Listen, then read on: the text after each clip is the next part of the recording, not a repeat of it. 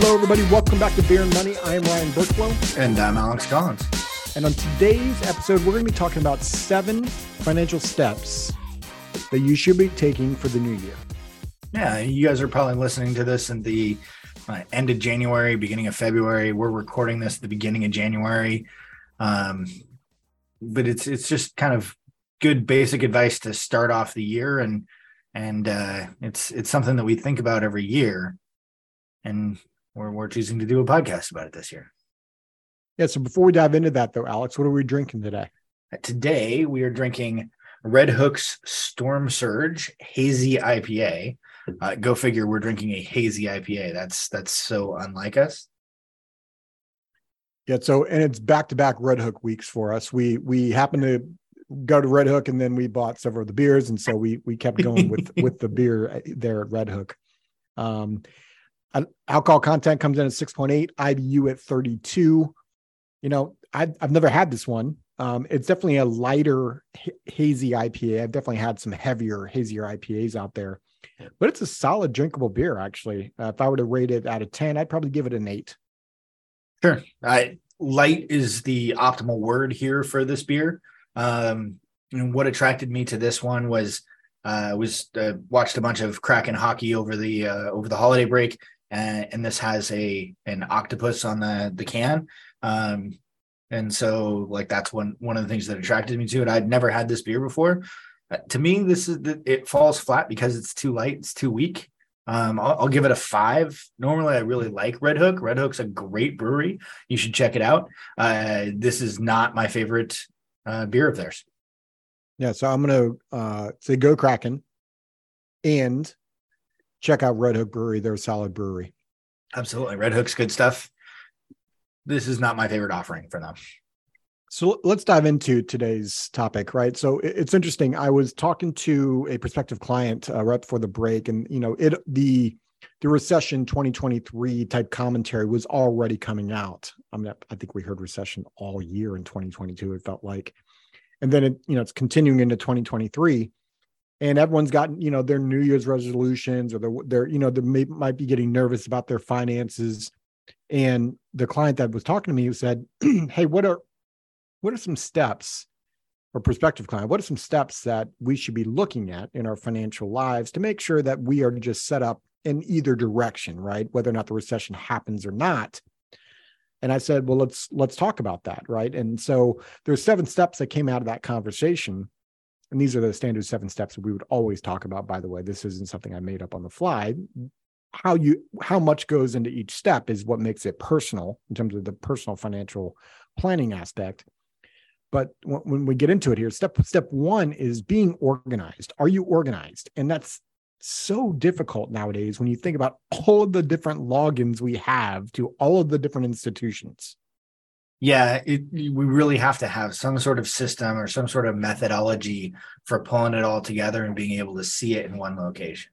Good news, bad news, there's been a proliferation of these types of software that's out there. The one that we tend to use is a proprietary software that we have access to called Living Balance Sheet, which is designed to keep everything in one place and truly be a comprehensive view of your finances and do so in a very visual manner.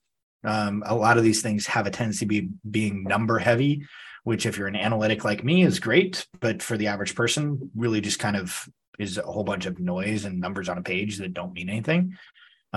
So find something that works for you.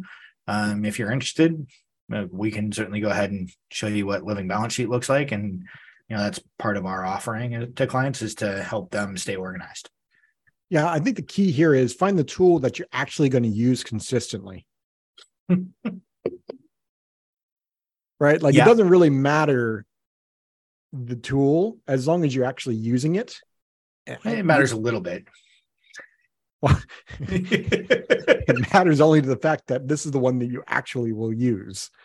The tool has to be effective, but yeah, if you don't use it, it doesn't matter. But, I think this is just key, right? How are you looking at how you look financially when there's all these different institutions that you're logging into? How do you know what you really look like? And that's what this type of tool can show you. And just if you can take that 30,000 foot view look, you can start to pinpoint, oh, I didn't realize that I had X amount of dollars there or X amount of debt there or what have you. For sure. Which then takes us to step number 2. For those of you who've been listening to us for a period of time here, that like our number one thing here is like cash flow, the income that's coming in the door. That's your most valuable financial resource. If that stops coming in the door, how does anything work out for you? The answer is not well, or not for very long. Yes, this is incredibly boring, but it's critical, and it's important that we address worse threats first, because if your income stops, life is going to become unfun unless we have addressed this proactively and ahead of time. So step number 2 is optimizing your income protection, right? And we mean optimize, not just like check to see if you've got some of it protected. Check done. Right? How much of your income is protected and protected from the worst threats? This tends to be, death, sickness, planning documents, lawsuits. Those are the key areas to really look at, because if those areas hit you, it's very difficult to come back if you can at all. Absolutely. And so make sure you double check your auto insurance, home insurance, health insurance, disability insurance, life insurance, umbrella insurance. Have someone to talk to about those areas that also know, by the way, what your financial balance sheet looks like, because those policies are protecting just that. Yeah. And the reason I started to smile there is I used to be in the auto and home insurance arena, and I didn't know any of my clients what they actually look like financially on their balance sheet. I didn't know most of the time what their net worth was. Which makes it hard to properly protect and have conversations around what liability limits we should have and things of that nature. And it simply becomes a check the box thing of like, hey, here are 3 options. Which one do you want? Yep. Which then takes us to step number 3 here. And, I almost, maybe this could be step number 1. It depends on what order and how you look at this. But step number 3 is review with your spouse your spending habits / values. Yeah. I think this is critical. Go look at your expenses and see where you're spending money. Like actually, my wife and I just did this last week, and we had a subscription that we were paying for that we didn't know what it was. Like, how ridiculous is that? Yeah. And while it wasn't a lot of money, which is probably why we didn't catch it, it was like $6.99 a month or something like that. And clearly brought 0 value because we didn't know what it was. And that's a small piece. Like, just look at your expenses, understand what your values are, and are your expenses matching those values? And this isn't like go hunt and find every single like nickel and dime and plan down to the penny. This is like, hey, just make sure that you're on top of it and review it, because if it's one subscription for $7 a month, not a big deal. If you take a look at it and you're paying $250 a month for cable and you barely turn on your TV, like, okay, that's a much bigger deal. And so much of it is just having the conversation around, okay, what do we want to be spending money on? What are the things that we truly care about? And do these things line up? Yeah, like what are the categories, right? I know my example is like pinpointing. It's kind of like if you don't get Starbucks a day, that's, $5 a day, that's small stuff. And in the grand scheme of things, it's really not that important. But, and I gave this example probably several times at this point. Several years ago, my wife and I looked at our expenses, and we looked at the dining out specific expense. And we were spending thousands of dollars a month on dining out. And both my wife and I had a conversation around, like, do we actually, like, is this something we really value? And we both were kind of like, not really. We enjoy the occasional nice dining out, like going to a, John Howie Steakhouse or something really nice like that occasionally. We don't enjoy going down to the sushi spot or the burger spot or the Red Robin spot with the kids as often as we were. So we cut back on expenses, and it saved us like $600, $700, $800 a month. Yeah. Which then snowballs and allows you to do all of the other stuff that, like, if you're just living life and going through it, going, well, my wife made the comment to me the other day of like, oh, hey, where are our dollars going?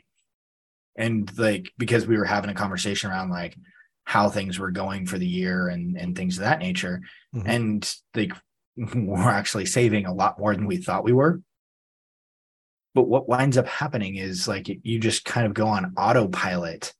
And when you're on autopilot, these things pile up and you don't think about it. And then you get to the end of the month and you're like, where the heck does all our money go? Where did the money go? Right. So if it doesn't fit those values, cut it. Right. And maybe you don't find the $800 a month dining out bill that I was just talking about, but maybe it adds up to $100 or a couple $100. Right. Even if it adds up to $50, it's still $50 that you knew you shouldn't, like, you didn't really care about. Well, and I mean, think about it from this standpoint. If it took you an hour and a half to dig through stuff, have the conversation, and you know that you're on the right path, and that all the things that you're spending money on, that's just as valuable. 100%. Oh, that's massively valuable. If you spend the hour and a half and you find $50, that's not like, you're not paying yourself, what would that be, $33 an hour or whatever? Like, it's not that, because you're paying yourself $33 an hour now for work that you're not doing moving forward. Yep. And so the value there is tremendous. And like, I'd encourage you to think about like, okay, how long is it really going to take me to sit down and go through my finances?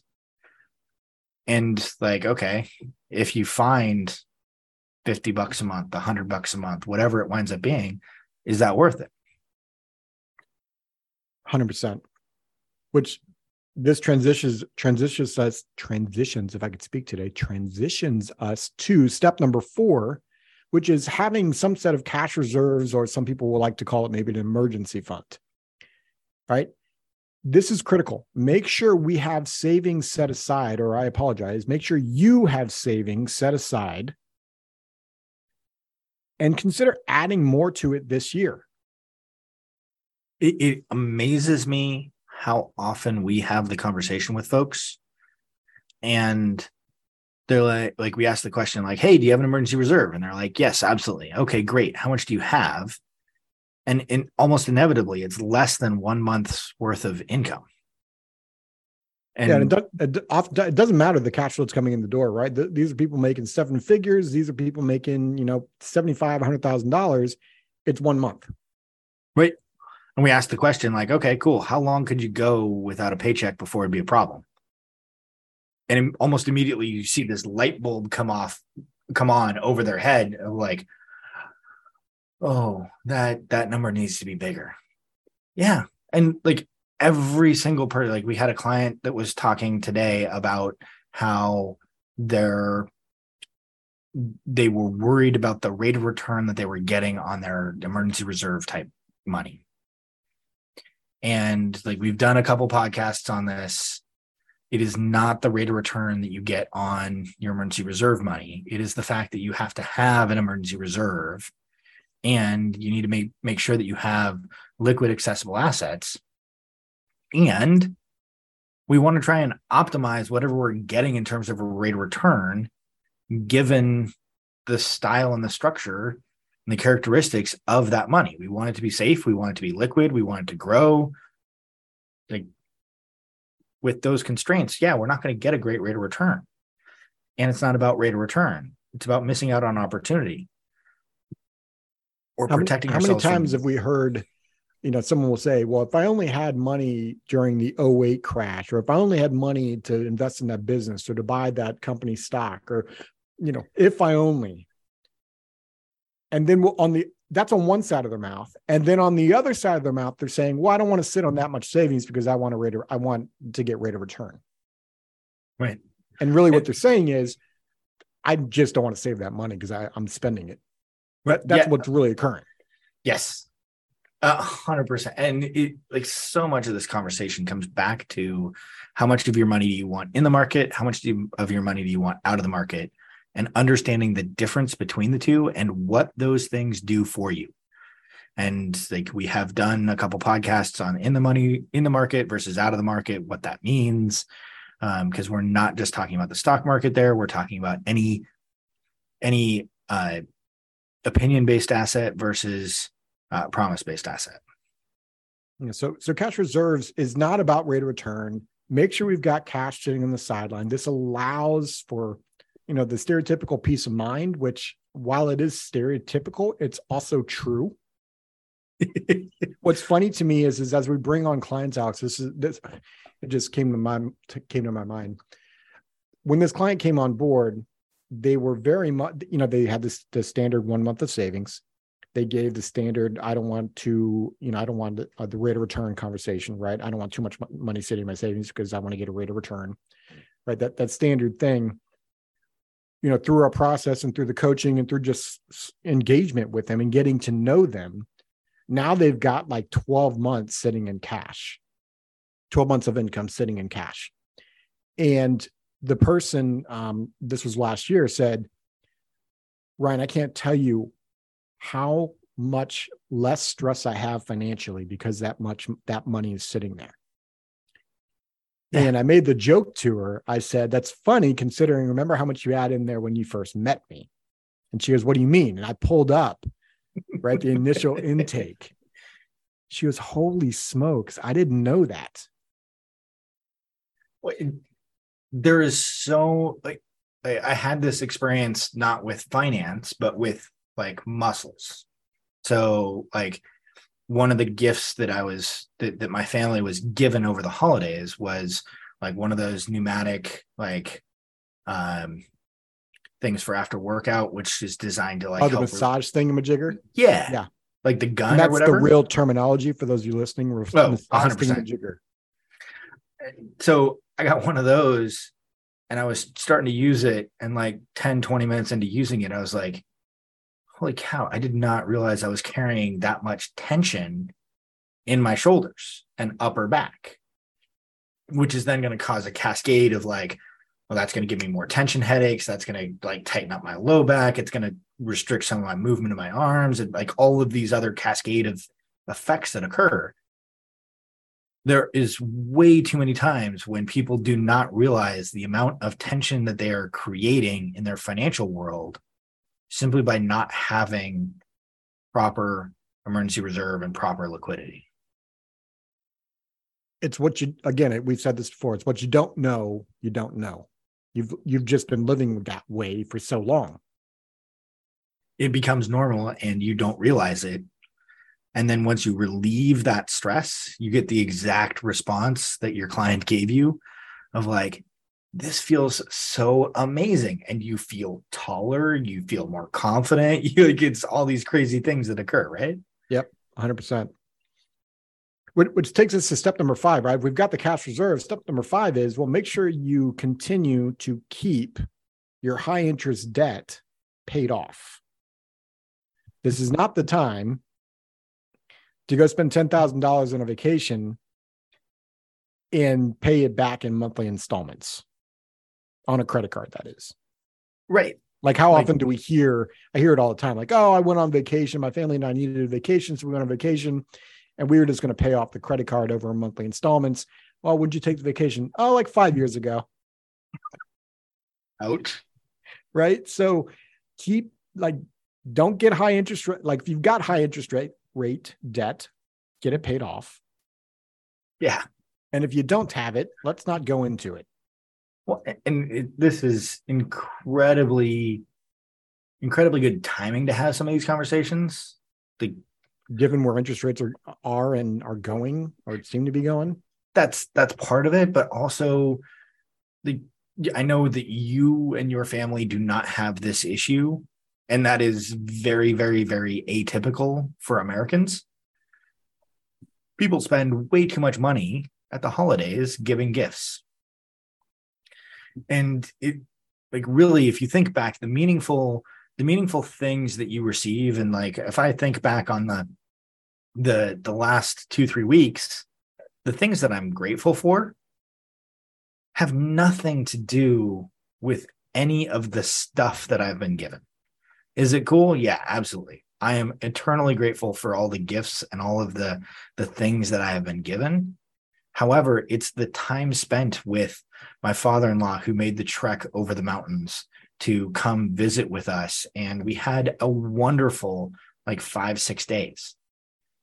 And it's the first time we'd seen him in quite a while because of the pandemic. It was that, not the stuff that he brought with him. Again, don't get me wrong, the stuff was really cool, but it was getting to watch Kraken hockey with him, getting to go tinker around in the garage and work on building some stuff. Like, it's that type of stuff. It's the experiences that are meaningful. It's the people that are meaningful. It's the memories that are meaningful, not the stuff. Yeah. And it's hard to do, right? It's hard not to want stuff. Even I've told you the deal about the car. There's still stuff that I actually go and buy. Like, I got the new iPhone 14 Pro, right? I'm shocked. Which is funny because I don't like tech, but I buy a lot of it. And to be fair, this actually brought down my Verizon bill. So technically it actually lowered my monthly bill, but that's not the point. The point is I still would have bought it without it. Right. And that's fine.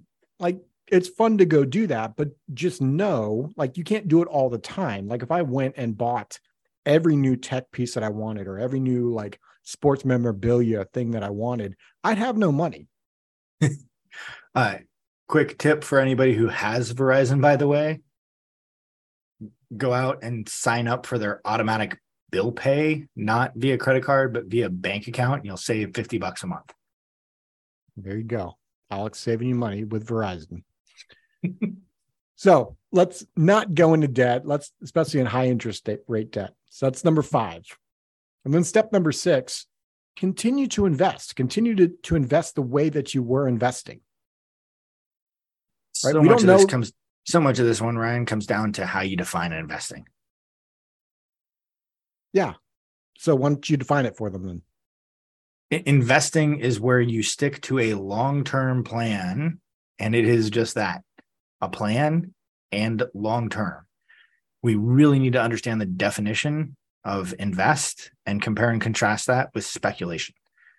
Like, the fact that there may or may not be a recession should not enter into what we're going to do from an investment standpoint, because investments should be long-term by nature, and a short-term recession should not affect that decision one way or the other, because we are 100% going to get the timing wrong. If we get the timing right, it is by luck, not by skill, not by intentionality. Well, no one's been able to time it consistently for long periods of time, because, as I say, jokingly and seriously, there'd be a statue of them on Wall Street, not the bull. Yeah. Right. So continue to invest. Make sure you have your investment philosophy. Make sure you're holding for the long-term plan, and you're not speculating. And then step number 7, and I think step number 7 is a key ingredient, because we are all human. Some would argue that maybe I'm not, but I am. But leverage someone that you trust financially. And by leverage, I mean use them as a mentor, use them as a sounding board, pick their brain, right? Someone that is knowledgeable, as well as will tell you that they don't know the answer. I mean, for you and I, or at least for me, you are a good part of that sounding board.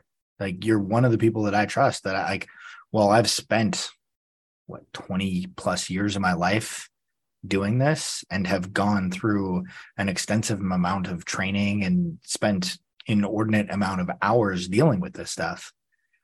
I also know I don't know everything there is to know about finance, and never will. And I need experts and people to even just bounce ideas off of like, hey, what am I thinking about this correctly? Is there anything that I'm missing here? You've done that with me periodically. I thought it was funny. One of the conversations that my wife and I had was like, oh, hey, what do we do in this circumstance or this situation? My response was, oh, we'll call Ryan. And she goes, yeah, that's great, but I don't want to just call Ryan. I need to know like more details. And it's like, yep, 100% you do. And at the same time, call Ryan. Well, A, I appreciate that. And B, it's a solid point you bring up, right? That these are why you want to have people in your life that you trust so that you can bounce those ideas off of one another. Because the fact of the matter is you have biases. I have biases. We all have biases, especially when it comes to our own personal financial situation. And even though you and I are in the industry, when it comes to our personal stuff, we have that bias that sometimes we forget that we do, and you will call me out on it, and I hopefully will call you out on it. That brings that equilibrium back to the financial picture. Well, and one of the things that I think is important to not gloss over in that conversation is, while I have someone that I leverage and I trust, Ryan, how many times have you met with Heather? Financially? Yeah. Never. So like, and that is like, I just realized as we're having this conversation, that's one of the components that needs to change. And that's why I got the answer that I did, was she doesn't know you like I know you. She doesn't trust you financially like I trust you financially, because she hasn't been in any of those conversations. And that is absolutely applicable to our clients, is make sure that your spouse, your loved ones, the people that are going to be there for you if you're incapacitated, or are going to be there to pick up the pieces if you're no longer here, have these conversations inside of, like, that they know who to go to and why to go to them and what they can expect when they have those conversations. And I'll take that a step further. It's not just about your spouse. It might be about you. If you're older, maybe your adult children, or if you're younger, or maybe you're an adult and you've got, parents, right? Also speaks into your parents, like anyone that you care about that might have any kind of say or implication or anything when it comes to that, they should know what's going on. Absolutely. So make sure they're brought into the picture. So those are the 7 steps to take for the year 2023, financially speaking, which takes us to the question of the day, Alex. Our question today is, what steps are you currently taking financially and plan to take for this year? So head over to beerandmoney.net, and at the top of the page is a contact us page, and there's a spot for you to answer either that question of the day, or if you have any further questions or ideas that came from this episode, that's a great way to reach us. And lastly, it's a great way to reach us if you have personal questions that you would like us to talk to you personally about. As always, we hope this episode was valuable for you. And Mr. Collins. Cheers. This podcast is for informational purposes only and is not to be construed as tax, legal, or investment advice.